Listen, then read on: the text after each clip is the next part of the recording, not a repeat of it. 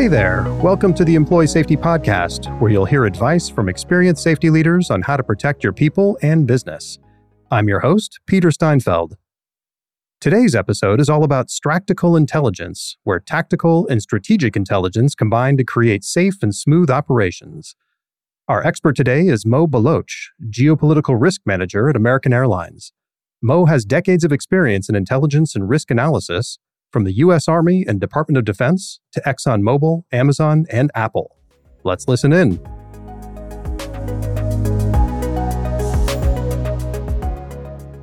Mo, welcome. Thanks for being here. It's great to have you in the studio.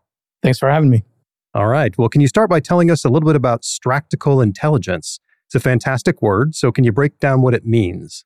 Sure. I'd like to give credit where credit's due. So a friend of mine, Laura Lee, back at Amazon, coined the term, and we both ran with it and have been using it ever since. So basically, it's exactly what it sounds like. It's a combination of strategic and tactical intelligence that you've combined, and it works more in the center of the sweet spot, which is more around operational intelligence. And what led you to create that word? There must have been something that was going on. Yeah, so we were managing two different teams. Mine was more on the strategic side of the shop, and hers was very tactical with operations, the deliveries for Amazon.com, that sort of thing. And we would meet quite a bit together, and we started calling the meeting the Stractical meeting. So that's where it came from. Okay, great story. What's it like for you now at American Airlines? Does it lean more strategic or more tactical, or do you adapt based on the situation? Yeah, we definitely adapt based on the situation, depending on whether we have rocket attacks in Israel or a civil unrest in Haiti, or even a terrorist incident somewhere like France. Just depends on what's going on in front of us, and the team quickly adapts to the situation. So being a company that works all around the world, constantly having people in just about every country, it seems like, there's got to be a lot of challenges that go into managing that. So you're probably bouncing back and forth from the strategic to the tactical, probably on an hourly, if not minute by minute basis. So what's your approach to gathering intel when something happens like in Israel not too long ago? Yeah, so we really lean heavy on the analysts on the team. They're encouraged to go out and visit, especially our high-risk, high-threat environments first, and then the medium to low-threat environments, because obviously things can go 0 to 60 in any city in the world, right? So the analysts are the key to getting the best intelligence that we can. And then what that really means is that the analysts on my team are connected to their counterparts locally in the cities that we operate, whether it's a private sector contact that might be at McDonald's or Starbucks or Walmart or what have you. It could also be the U.S. Embassy, where their government counterpart is also sitting there, as well as the regional security officers, the FBI legats, and all of the others that are operating in that space. That's interesting. So walk me through the day of one of your analysts. Are they just constantly reaching out to these people, asking for the latest? Do they wait to see that something might be happening and then they reach out to them? How does that work? Because I can imagine it can be overwhelming. Yes, so we definitely work ahead. We don't wait for anything to happen before reaching out. The key to this networking and relationship building really is not just the initial meet and greet with your counterparts and the U.S. government, but more importantly, it's about fostering those relationships over time, right? So we don't just go there once and we're done. We tend to travel back and forth to these cities all the time as much as we can get out there, especially, again, the high-risk environments, because you want to build those contacts very, very strong. The whole goal really is to make sure, instead of waiting for an email or asking for something from one of these folks, they'll reach out to us and say through WhatsApp, Signal, or a phone call that, hey, you might want to watch out for this city, this part of the city, because things are getting a little crazy in that area. And how do you build that kind of relationship where people feel encouraged to just reach out to you with that kind of information? It's a give and take, right? So you have to make sure that you're giving them something in return. To put it bluntly, we, American Airlines, along with the other airlines, are basically the ride out of that city for the U.S. government and others out there, right? So when things really, really go south, obviously the first option is to shelter in place, kind of assess the situation for 24 to 48 hours. And if we find out things are going bad very quickly, then of course you might go all the way up and ramp up to say we might be exiting that city. If it comes to that, what that means then is they would lean on us for a ride out of that area. Now, are you and your team watching the whole world equally 24/7, or do you try to focus on the places that seem to be the hottest? Yeah, so luckily for us at American Airlines, we have an entire department and another team that does this on the tactical side of the shop. They're called Security Operations, the SecOps team. It's led by a peer of mine, Shane, and his team is 24/7, unlike mine, which goes in during mostly business hours. Of course, we ramp up if needed We're on call 24/7, 365, but they're the eyes and the ears of the company. We give them our intel requirements or our information requirements to scan the horizon for. And then if they see something that's hitting that bar that we've asked, then we get a phone call or a message that says, you might want to watch out for X, Y, and Z because you had asked us to take care of this. And then we take it and run from there and decide what should we do next. So do you think it's important for organizations, if they can afford it, to have two separate groups, one that focuses on the strategic, one that focuses on the tactical, and then they just come together and work, but they have fundamentally different disciplines, it sounds like? Yeah, absolutely. Because it's really the skill set of the analyst that's very different, right? So when we first start out in the government or the military or even any public department, really, when you think about it, whether it's law enforcement or anything else, you're taught to be a watch officer first. You're the scanner. You're looking at the horizon. You're looking out for certain things that you've been asked to look out for. These are basically what we call triggers and indicators.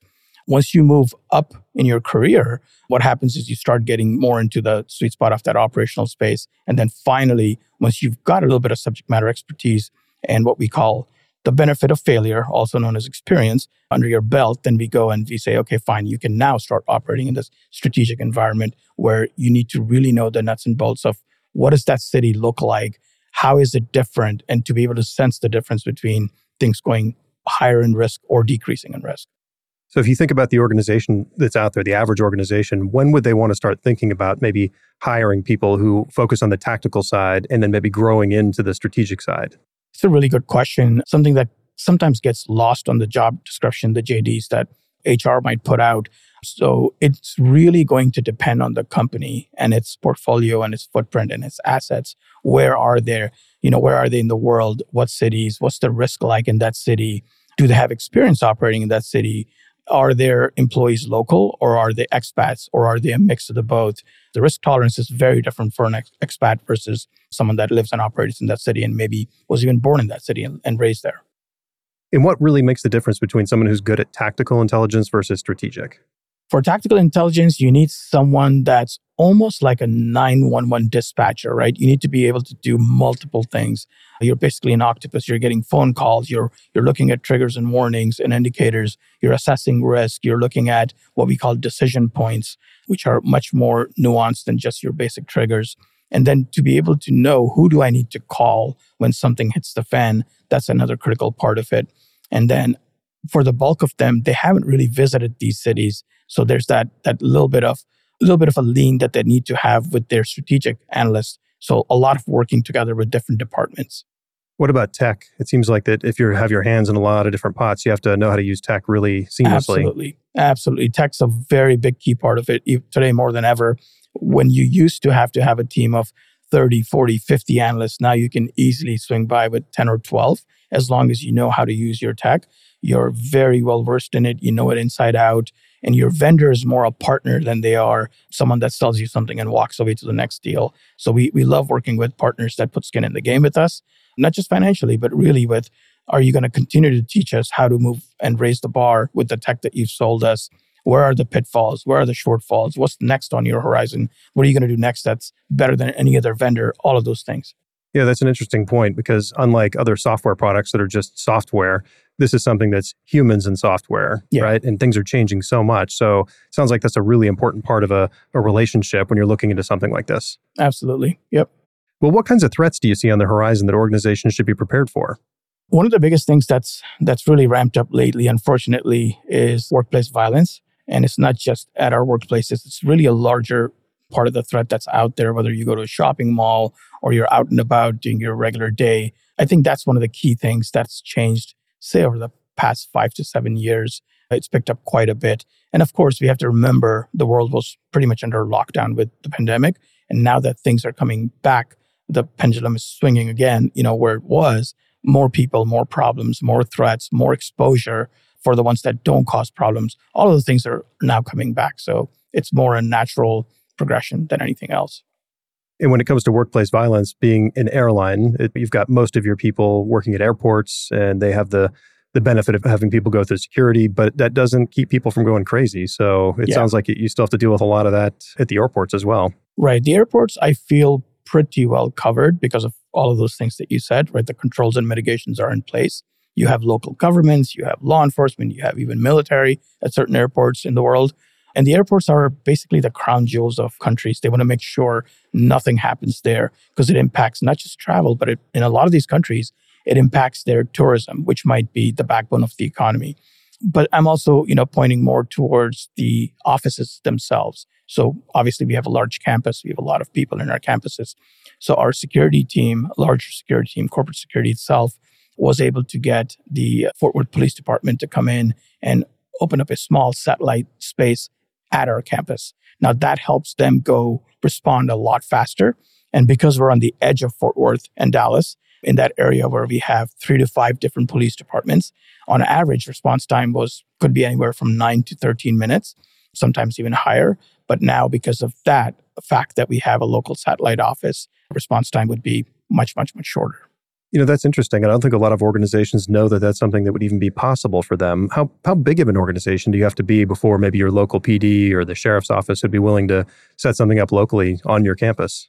Yeah, I think you do have to be obviously a big player in this field, but it's also the effect on the economy itself, right? God forbid something like that happens at our campus, it would basically reverberate between the entire ecosystem, right? It hits all of the airlines, all of those sort of things, and it raises questions on the safety and security of our own campus, much less the planes and things like that. So I think it's super critical and important for us to be able to keep our employees safe at all times. So it's probably a combination of size of organization plus the criticality that you are to the infrastructure. Absolutely. And the resources of the local PD. Yeah.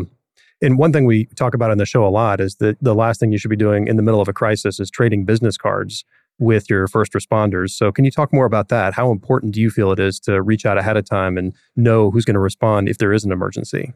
Sure. And again, this is more a space that my peer operates in and is responsible for, but I'll kind of blend it into my area and my portfolio, right? My area of responsibility.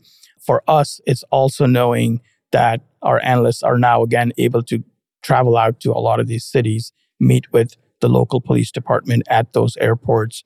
For example, one of my analysts went over to Tel Aviv. She has responsibility for the Middle East and met with not just the U.S. Embassy folks out there in that city, but also our security department, the local IDF folks, the Israeli Defense Forces, and then also the police department itself. That's great. Well, what keeps you motivated and inspired to do your job? One of the biggest things I love doing is I love stress and chaos, right? So when there's not a security solution to something and it's brand new and the company's figured out that we've got a problem, we want to help control and mitigate something down to a level of risk that's acceptable to the company. I love operating in that space. So long story short, I love building new intelligence and security programs or maybe expanding on them and making them bigger, better, faster, and quicker. And then the second thing that I love is seeing the analysts grow as they go in their roles from watch officers to intel analysts, and then maybe even go somewhere else like the US government and the military to go out there and serve.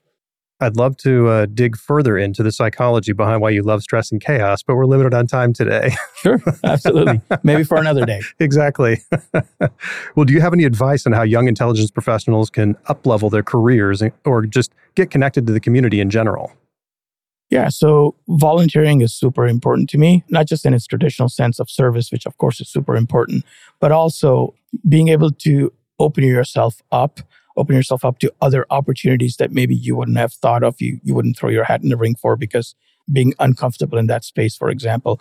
So if you're a security guy or gal and say you want to try your hand at cyber, nothing stops you from tapping your colleague in the cybersecurity side of the shop and saying, hey, can you explain what you do on a daily basis down to a 10-year-old level so I can understand this a little bit better. And then even having exchanged phone numbers and emails so you can reach out to each other because really cybersecurity or intel or regular physical security, they're all the same thing. Just it's the same coin. It's just two different sides of it. And we tend to create artificial barriers because we can't speak to each other that normally and casually. So I think that being able to understand and break down that technical know-how and that language goes a really, really long way. Do you think you have to start in the military or law enforcement to break into this career in the corporate space, or are there other avenues? No, not at all. Some of the best analysts I've met didn't have any experience in that field. They were recent grads. They were very quick on the social media side for social media exploitation or looking at things and trying to figure out, is someone really a threat based on their background? Sure, the military will teach you that at times, so will law enforcement, but there's no reason why you should limit yourself to just those two fields. And what about recruiting? What are some good places to look for folks that are in this space? Yeah, recruiting is super easy lately because of being able to go online and just pull really amazing folks. But it's really my network that I lean on a lot. So my counterparts at other companies across the sectors. So think of oil and gas, aviation, tech, agro, pharma, hospitality, finance. I mean, the list goes on and on. Any major company you can imagine, a Fortune 50, has one of me sitting, on their teams at the table, right? So it's easy to reach out to someone and say, hey, do you have someone in your pool that maybe you weren't able to hire because you don't have any open slots? And then we always trade resumes back and forth all the time. What's the biggest change you've seen in this industry since you started? Really, it's a lot of this collaboration. It's helped us all get stronger and better and be able to answer things a lot faster. Because if you think about it, like what happened in Russia just yesterday, it doesn't make any sense for us to all draft something 0 to 60 in a vacuum, right? So it's so much easier to reach out to your counterparts and say, hey, what are you guys doing about this? Maybe even one of my counterparts might actually have an office or a footprint in that country that's been affected. And now I would have ground truth from them, which is better than me just trying to piece it all together through my analysts and reaching out, looking at media or researching it ourselves. It's better to just collaborate and share resources. And I found that's one of the big key changes lately. That wasn't always the case as short as 10 years ago. And do you find the competitive walls tend to come down a bit, especially when a crisis arises? Absolutely, yeah. And thanks to OSAC and DSAC and all these analyst roundtables and all these different conferences and groups that exist today, like we always say, there's no competition on the security side. And these walls have come down, and it's been great to be able to exchange information with each other freely. When it comes to technology, what do you think is the impact of AI and language learning models on all the information and, on the other side, disinformation out there? Is it going to make the job of the analyst much harder? Yeah, so I'll be frank, I don't have a background on the AI side of the shop, but obviously I'm a consumer of that technology, right? So we are looking at ways on how do we take historical incidents that have obviously already happened. Like say there's a protest at the corner of X and Y street, right? When the system or tech flagged it, a human has to look at it and say, yes, I see what's happening here, but the question is, would it have a negative or a positive impact on us? And then we go left or right decision tree based on what we're seeing. Now, you can teach machines that. It's not that complicated, that part of it, right?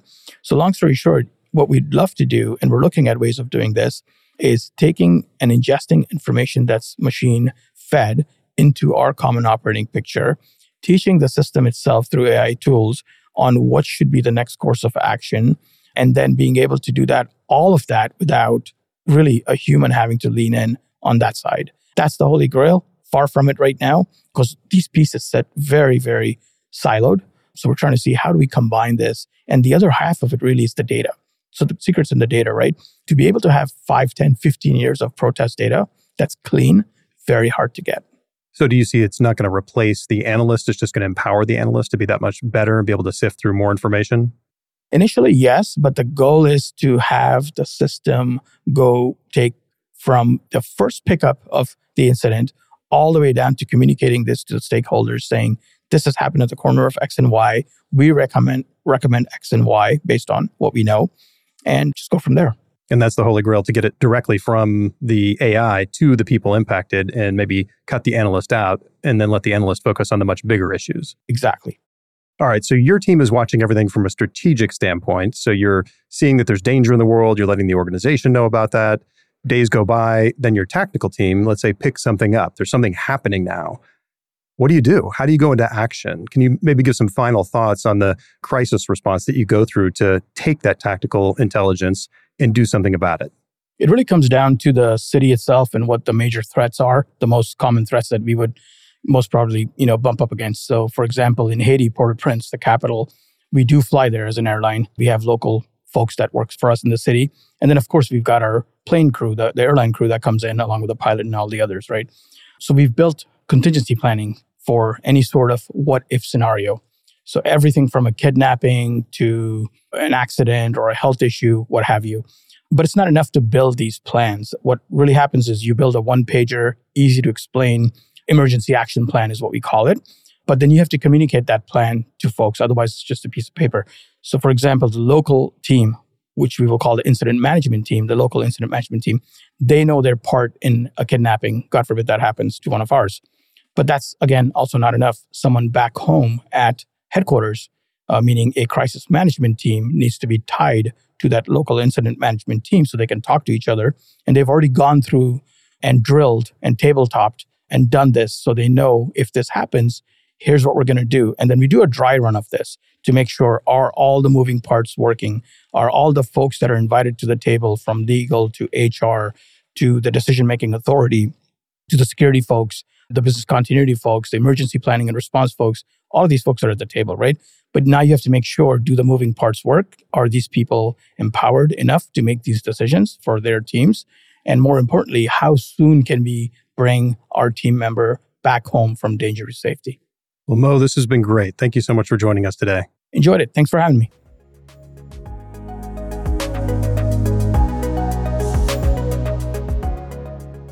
Well, you can learn more about Mo and his work with American Airlines by checking out the links in the show notes.